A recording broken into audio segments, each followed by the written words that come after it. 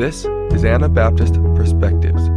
Last week we published Keyshawn Washington's story of coming into Christ's kingdom. This week's episode is a continuation of that conversation. Listen in as Keyshawn shares his vision for making disciples in the city.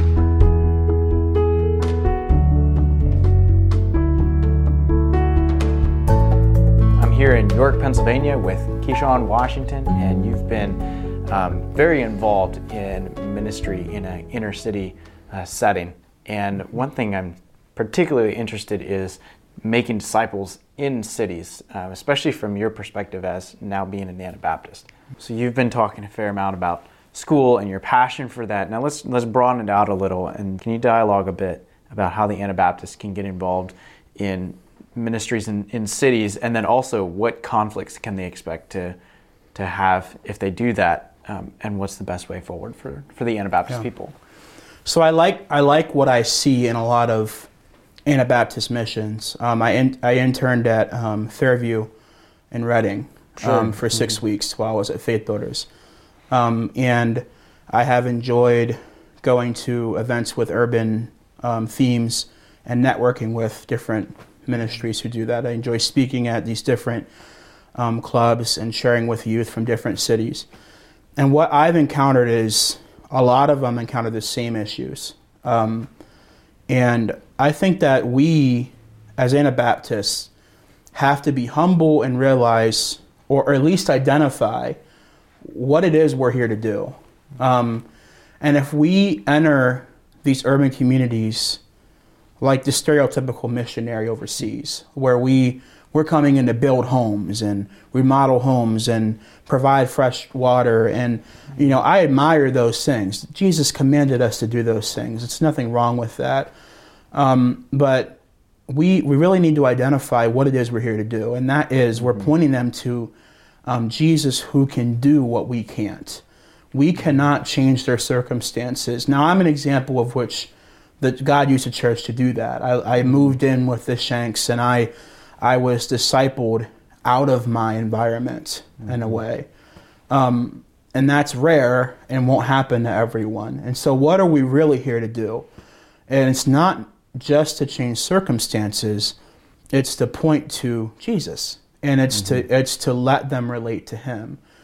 And I think that what I've noticed in some people who work in urban communities is they're short-term missionaries, but they're making long-term missionary moves.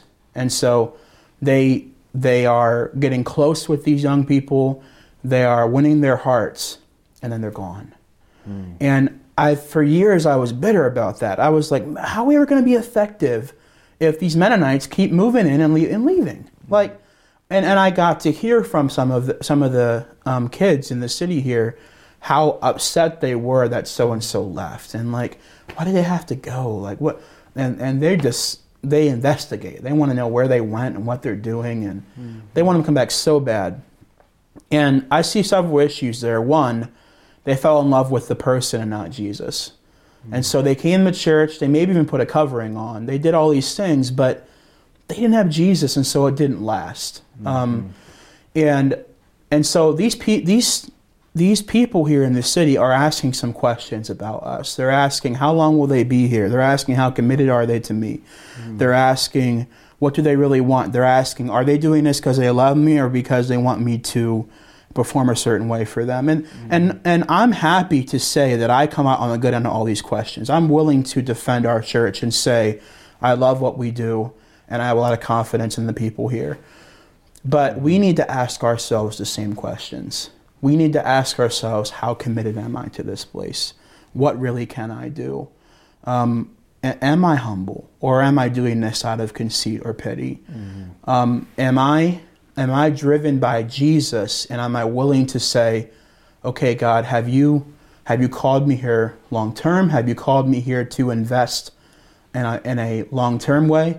So we have different ministries here. We have a Big Brother program where we tell people, don't join this program unless you're going to be here, and you're going to be able to have a lifelong commitment with this guy.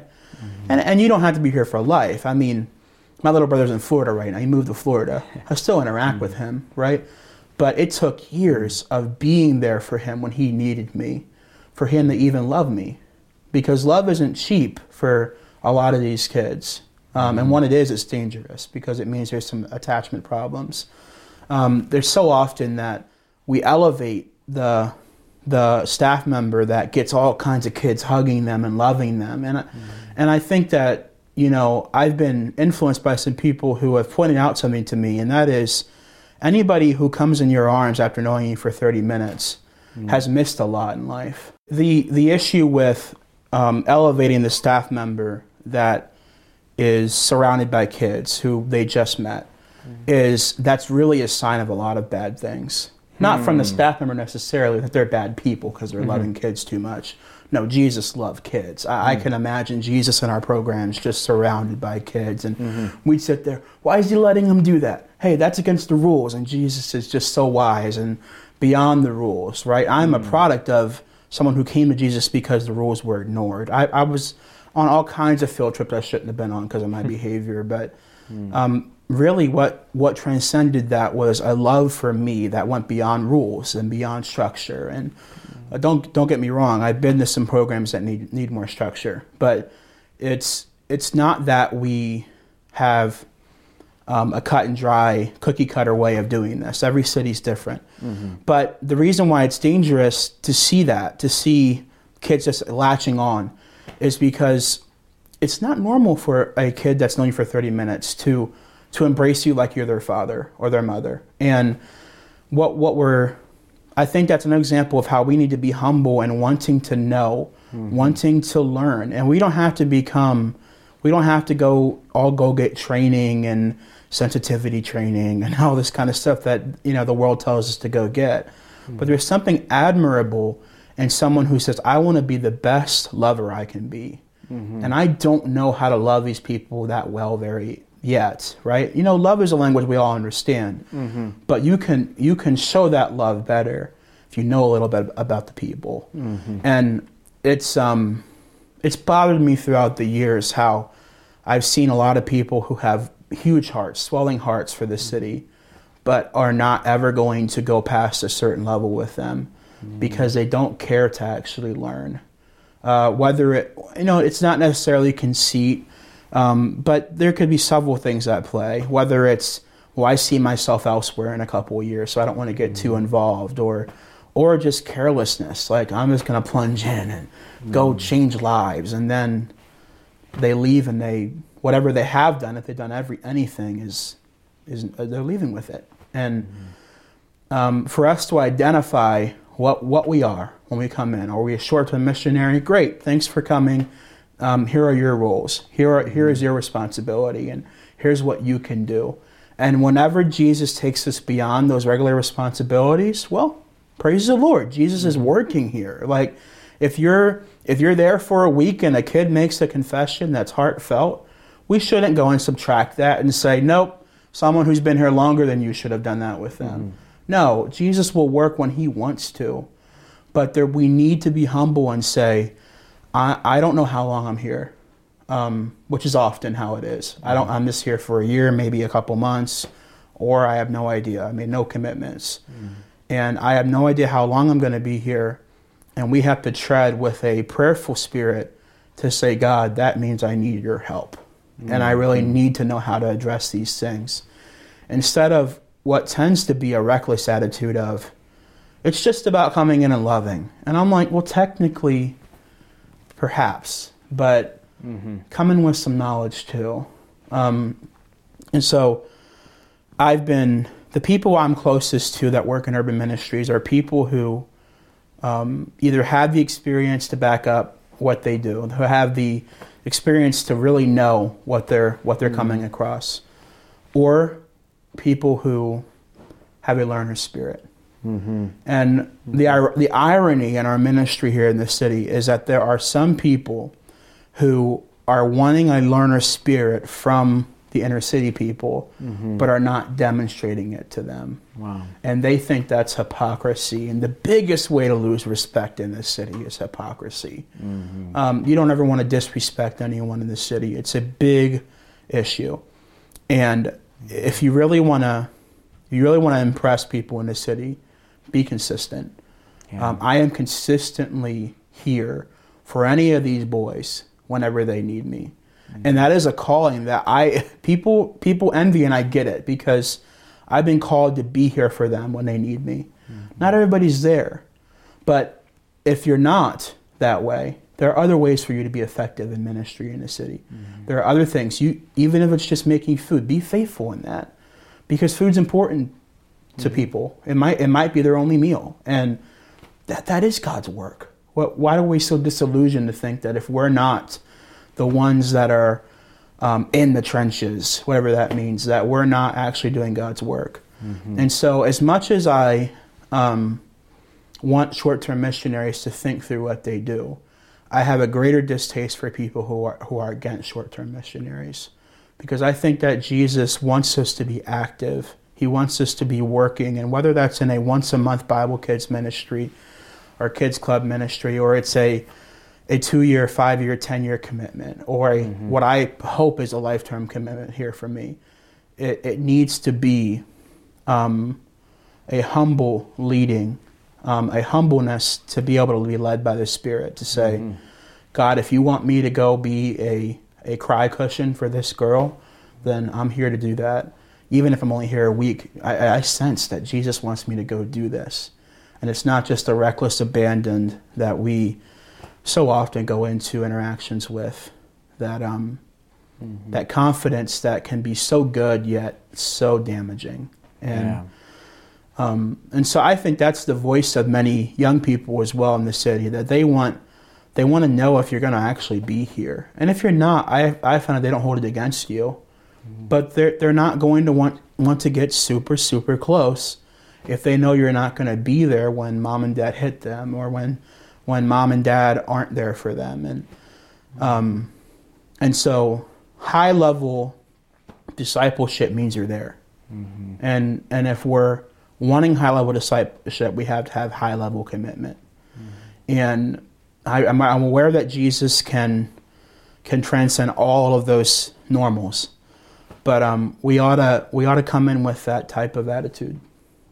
I'm here for a week on an SMBI missions involvement. Well, thanks for coming. Here are the things that you can do. Let Jesus lead you. Or I'm here for however many years to teach. That's wonderful. You're going to be able to do a lot of things, because there's so much need.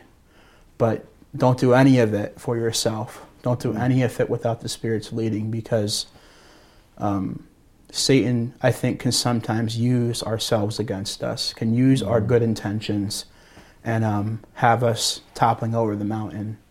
We think we're progressing, and then all of a sudden we get there and we find out we haven't really done anything except maybe hurt someone or hurt ourselves. And I think that the healing of that, the fixing of that problem is going to be a humble spirit, one that I work on, one that I need myself.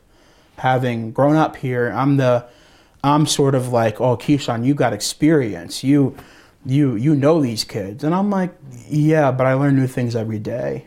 And the generations change by year. These kids are into things that I wasn't in when I was a kid. And we all have to learn. We all do, whether you're here for 30 years or for 3 hours, really. And I just would really like to see, whether they're in Redding or New York or Harrisburg or Arizona or California, no matter where these urban ministries are, if they can encourage any staff, any leaders to remain humble and say, we don't have it figured out. We may be comfortable, but we really are in war here. And we need the Spirit's leading to tell us who we are. And that may change depending on our surroundings.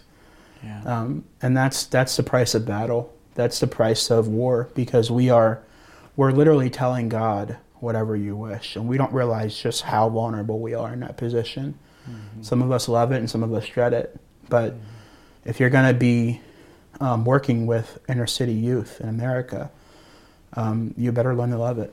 You better learn to love the surprise factor that God's going to bring, because at any given time, whether it's 2 a.m, God can have a hurt, knocking teenager on your door that needs love. And if we restrict ourselves, if we say, but I have a schedule. Oh, that's true. But what if God's telling you something? What if God's trying to say, you've been wanting interaction? Here it is.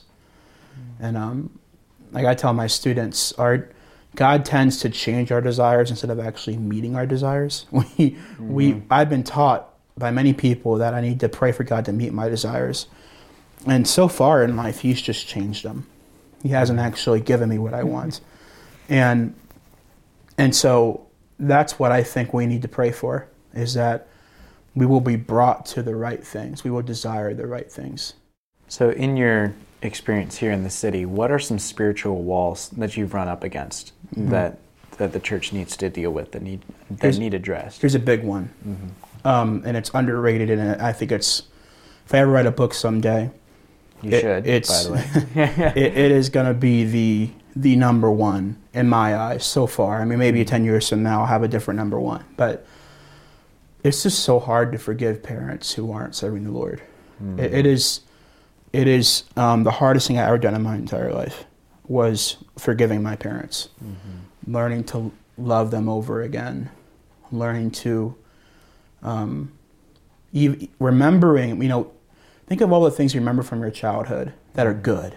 I'm sure there's bad, but thinking back and having fond memories. And, when a parent passes away, you spend time sitting with your siblings, laughing and crying of the good times. And some of these kids don't even have the father to do that. And in my case, I had a dad that loved me, and I definitely had some things to be grateful for. But most of what I went through was just pain,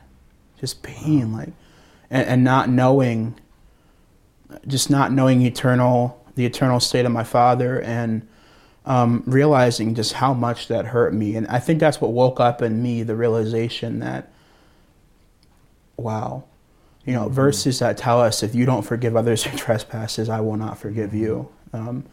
That stuff is so serious. We don't take it serious enough. And so I've encountered, I was at a kids camp this past summer. I was the speaker, and it was Heart to Heart ministry, which is a great ministry. I love Heart to Heart. And they had me as their speaker, and I had several conversations that night with both girls and boys. And one of the girls came up to me and asked me, how can you forgive your father? How can you do that? That makes no sense. After all the stuff that happened. And I just saw the pain in her eyes, and I know that pain. I've had that pain. I still do. And then I told her, because my salvation depended on it. If I didn't, I'd be just as vulnerable as he was. And to see what seemed impossible to her, and even felt impossible to me, I'm ashamed to admit it. I just felt like, God, this is an impossible call. She's never going to know you. She's so much pain there. And God just reminded me, Keyshawn, I'm greater than that pain. I really am. And so believing in that is hard for us, the missionaries, the people who have Jesus and are trying to see that actualized in their lives. It's hard for us to see, to imagine that so-and-so will actually know God. We have so many doubts, and they're normal doubts. There they are. But that is one obstacle that is massive. Anybody working in ministries would recognize it after not too long. And if they haven't, they should start asking around. So what's your relationship like with your father? Oh, I hate him. That's bad. Because with that, they'll be driven to hell. We are not giving enough care to enough importance to the theme of forgiveness in their journeys. I think it's where it starts and ends.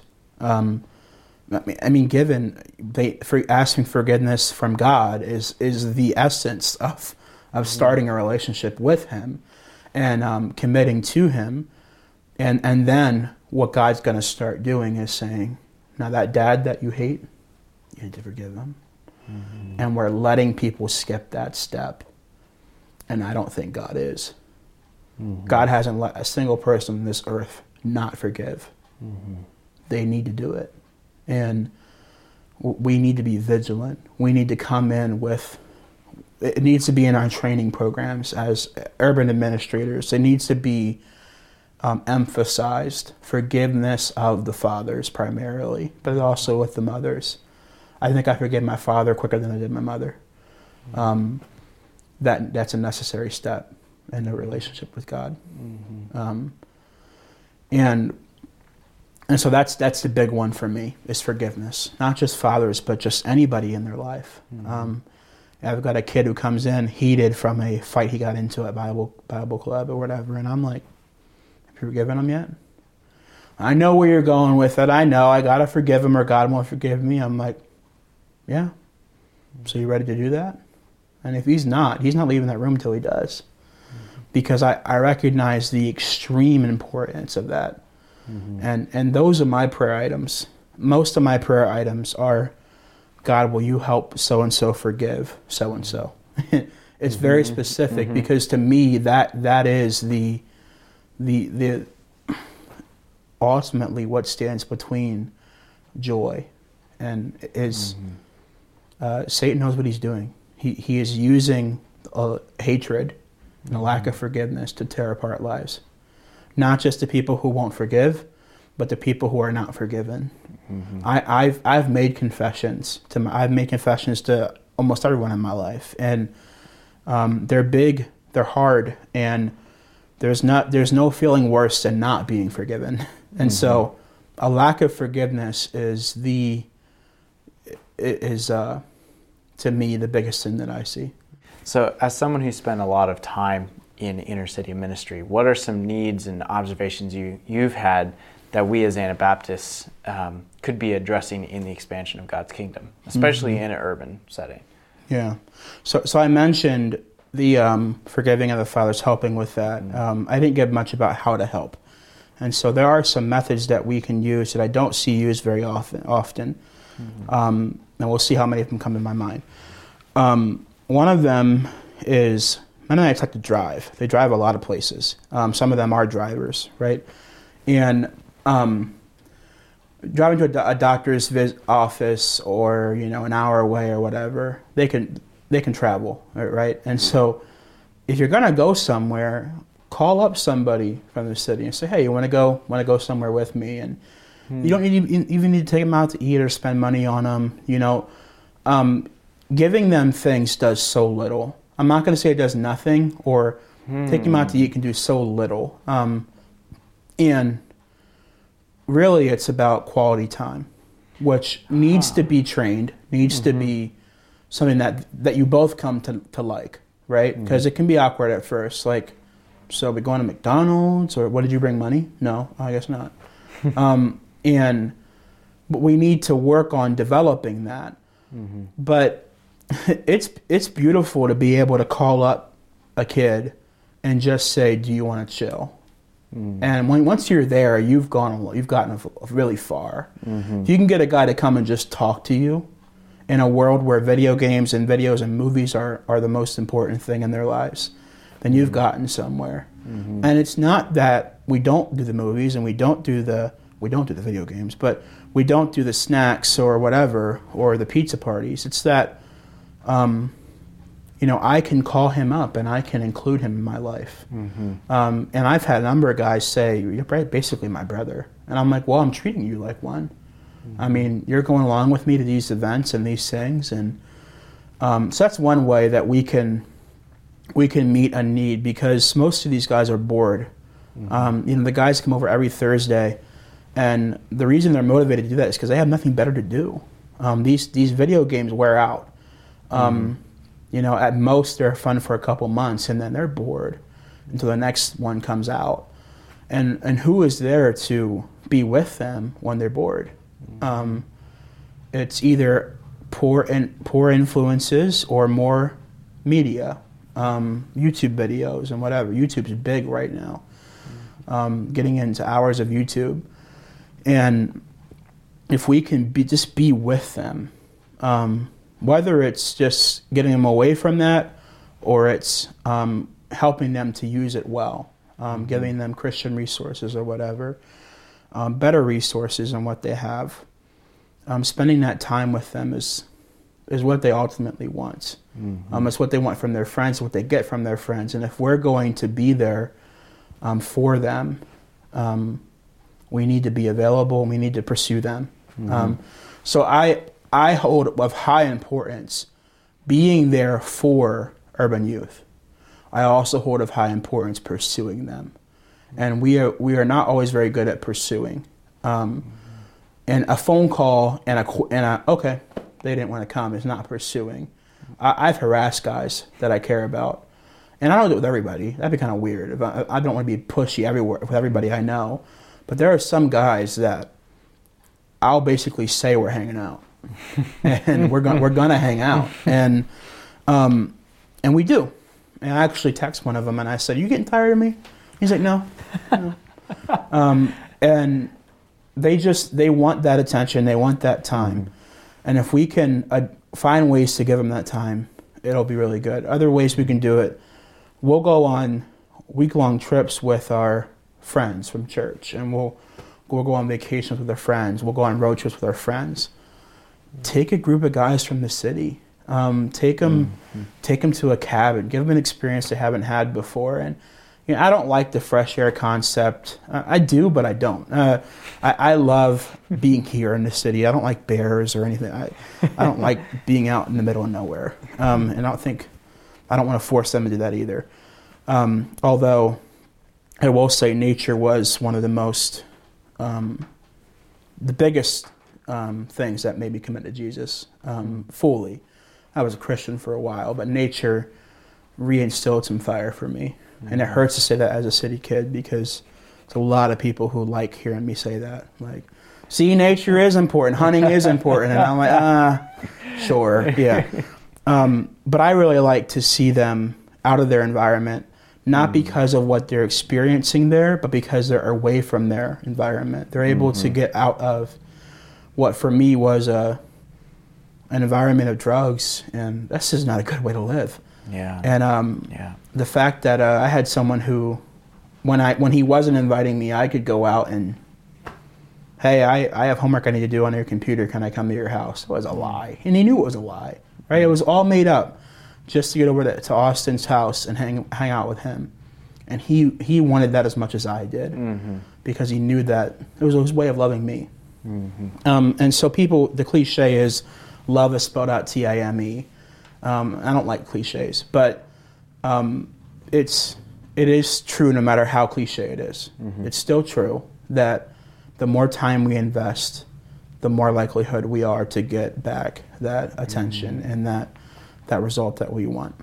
It's about relationship, not just the perfect program or doing things a certain way. It's building those relationships, discipleship, really. Yeah. Efficiency is only going to get you so far.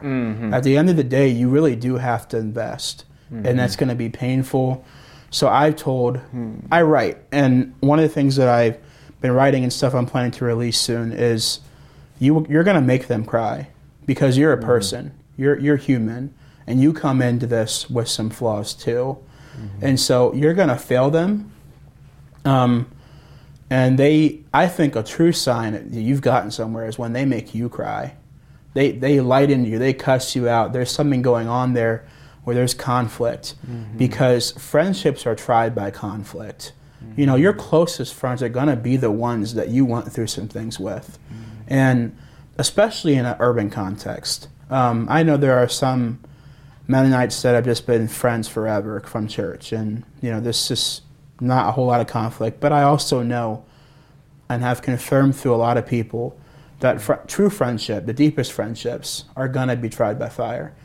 And we hope that they will come to know Christ, and that they will be our brothers in church sitting next to us, and that they will be with us in the brotherhood, fighting the fight that we fight.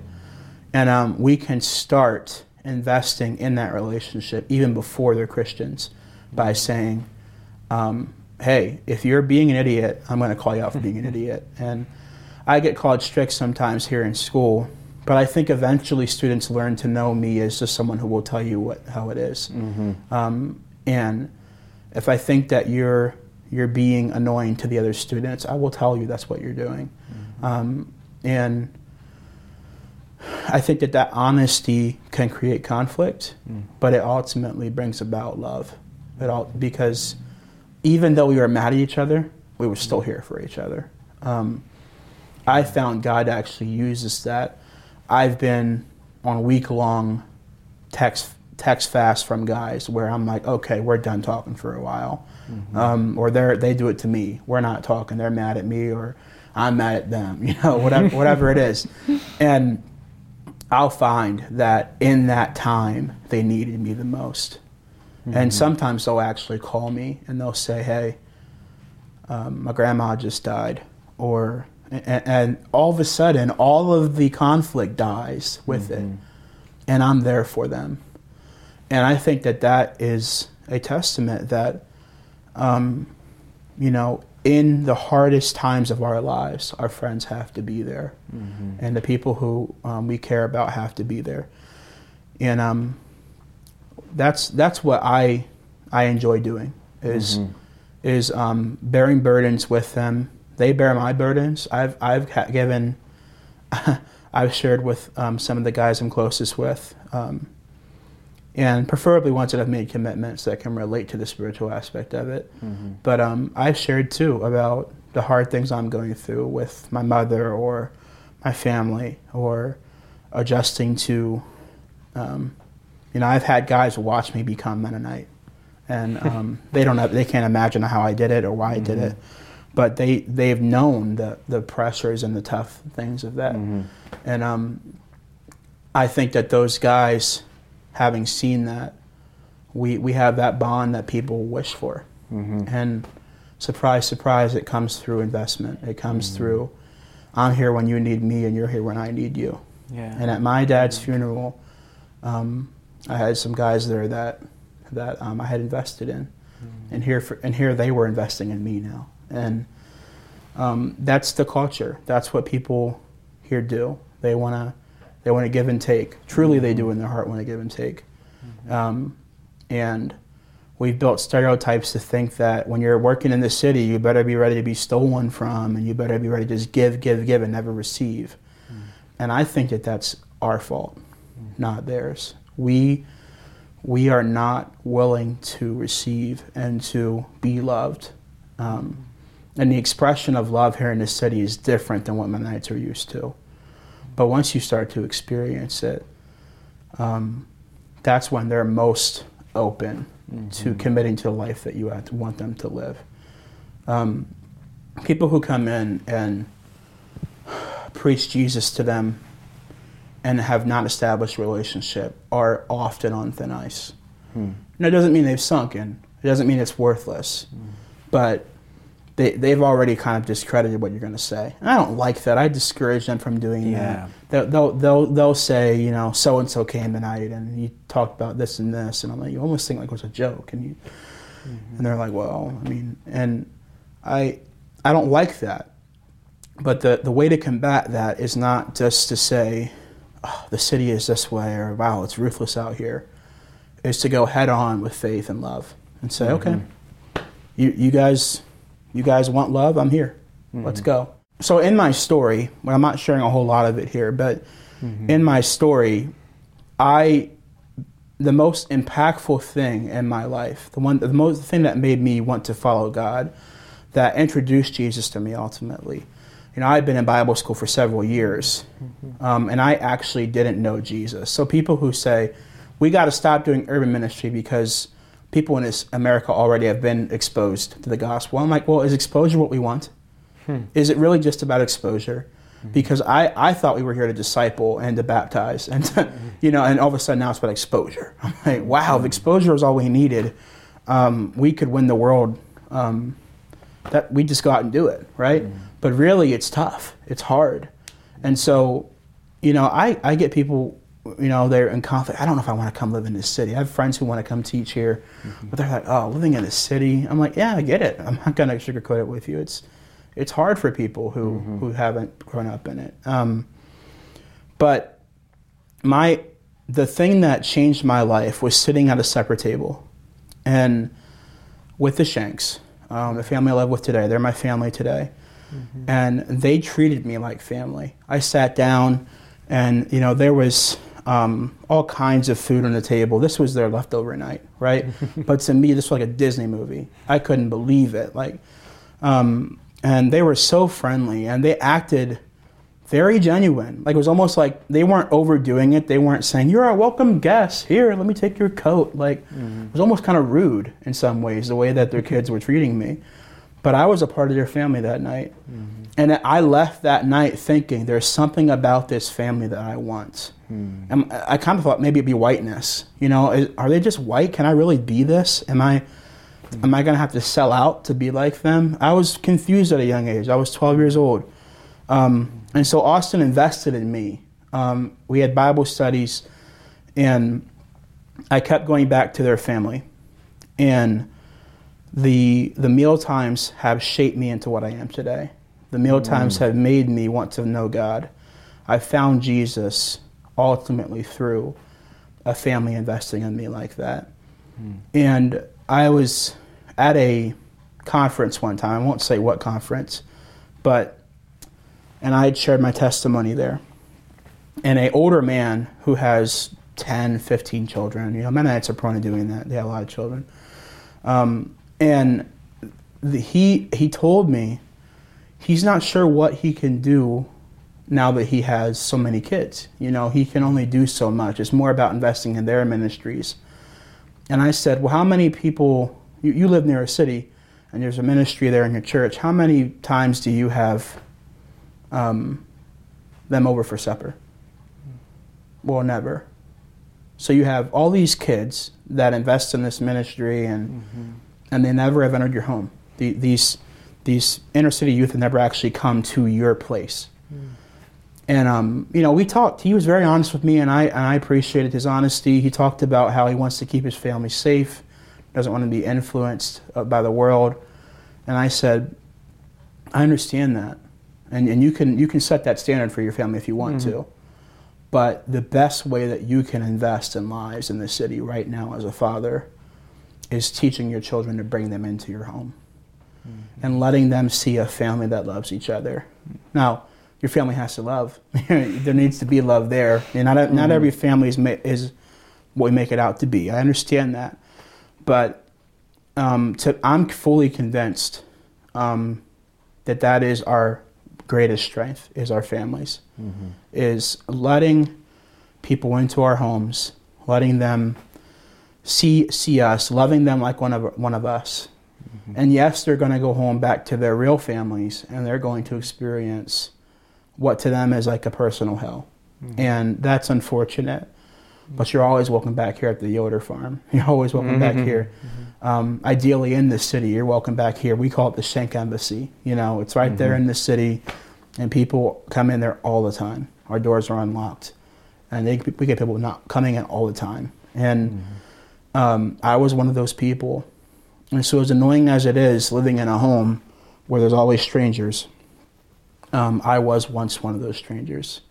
And I have not seen yet a ministry fully effective in discipling and bringing about converts that they didn't have a chill spot, that the convert didn't have a place to go, and a family that invested in them. And so Mennonite families need to get their eyes open to the ministries around them, whether it be urban or non-urban. They need to open up their eyes to seeing that there is a whole realm of opportunity here that we're closed off to. We want to protect our families. We want to keep our homes private. We do it to our own churches. So one thing we do as a church, we do fellowship activities, and one of the goals is to invade each other's homes. The whole church is going to come to your house tonight that you probably can't fit 100 people in. We're going to do it anyway. And we're going to do your traditions. You're going to be in charge, and you're going to feed us, and we're going to be a part of your home. And what that does is it breaks this trend that I see in other churches where every home is sort of its own island. And we come in for church, and we go back to our islands. And that's not how it works here in the city. That's not how it should work, at least. And so they're going to be most receptive to the idea that I can come and visit you whenever I want. And we should thrive on that. We should love that. We should love when they come to see us. And if we're tiring, the best advice I have is to ask God for continued strength. And say, Lord, help me to just love seeing them. Help me to love when they invade my personal space, because ultimately I want my space to be yours. And so God's, if that's true, if you really want your house to be God's house, then let God bring people into your house. And I think that we've put up a wall and a restriction that has closed us off to a large percentile of ministry that we could be investing in. And I see it in the realm of urban ministry, but it could be just as great in suburban or rural places. People who just need a safe environment, need an example of a godly family. You know, Reagan, I had never sat down at a supper table before in my entire life until I met the Shanks. Wow. My family never ate together. Maybe Thanksgiving, but even at Thanksgiving, we all sat on different couches with the families. I had never sat down to eat a meal with a family before. And I've done it hundreds of times since with them. And I think, again, if I ever write a book, it's going to be about that supper time, those conversations and that experience. And so that's another way, another need that we need to address. You know, if I can be specific, suppers at your houses. Don't just go to parks. Those are good, but those aren't as to the point as you come into my place. And I've even seen people go into their homes, which isn't as easy, because then you have to disciple the whole family. But which is great if you can do it. But I think that we can start making huge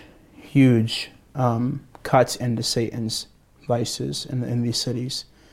If we can, especially for those who live in the cities, open up your homes.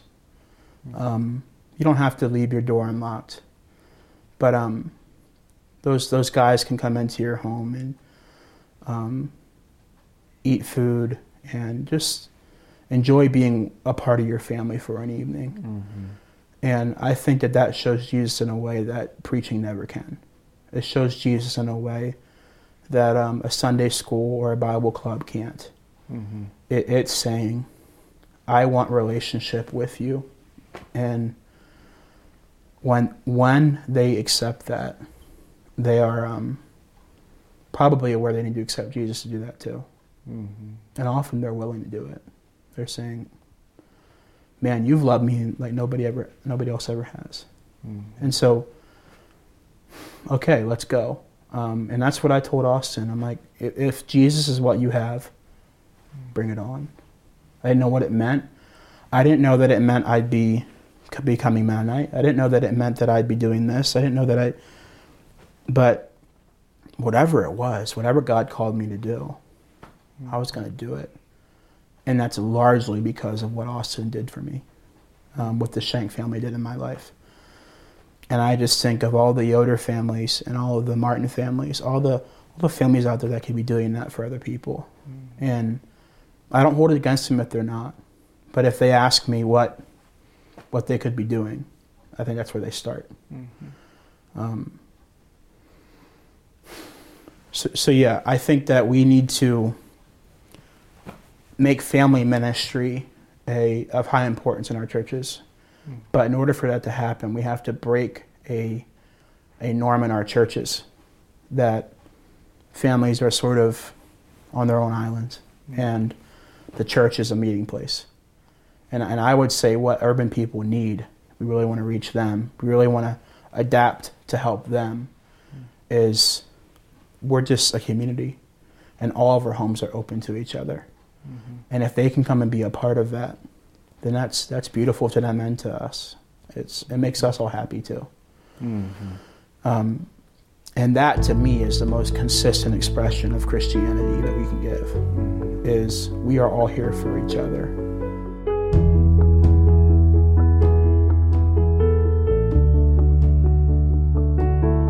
For more information about Anabaptist Perspectives, to read our blog, to donate, and to see videos of the conversations you hear on this podcast, visit AnabaptistPerspectives.org. We'd love to hear from our audience, so leave your feedback in the comments for this podcast or send us a message through our Facebook page. Thank you for listening, and we'll be back next week with another episode of Anabaptist Perspectives.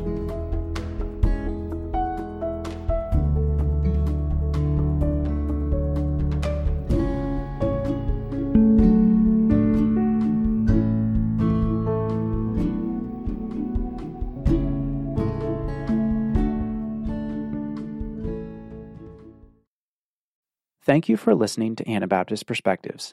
Your listening and sharing this with friends helps more people find our episodes. A special thanks to all of you who support Anabaptist Perspectives financially. We are here because of you. If you haven't had the chance to give yet this year, would you consider making a year-end donation? You can donate on our website or by check. Thank you so much for listening and supporting Anabaptist Perspectives. Thank you for joining us for this episode. We invite you to join our monthly partner program. Monthly partners are key to the financial sustainability of Anabaptist Perspectives. Partners also gain access to bonus content, including our exclusive podcast where we respond to audience questions and comments. Sign up at AnabaptistPerspectives.org.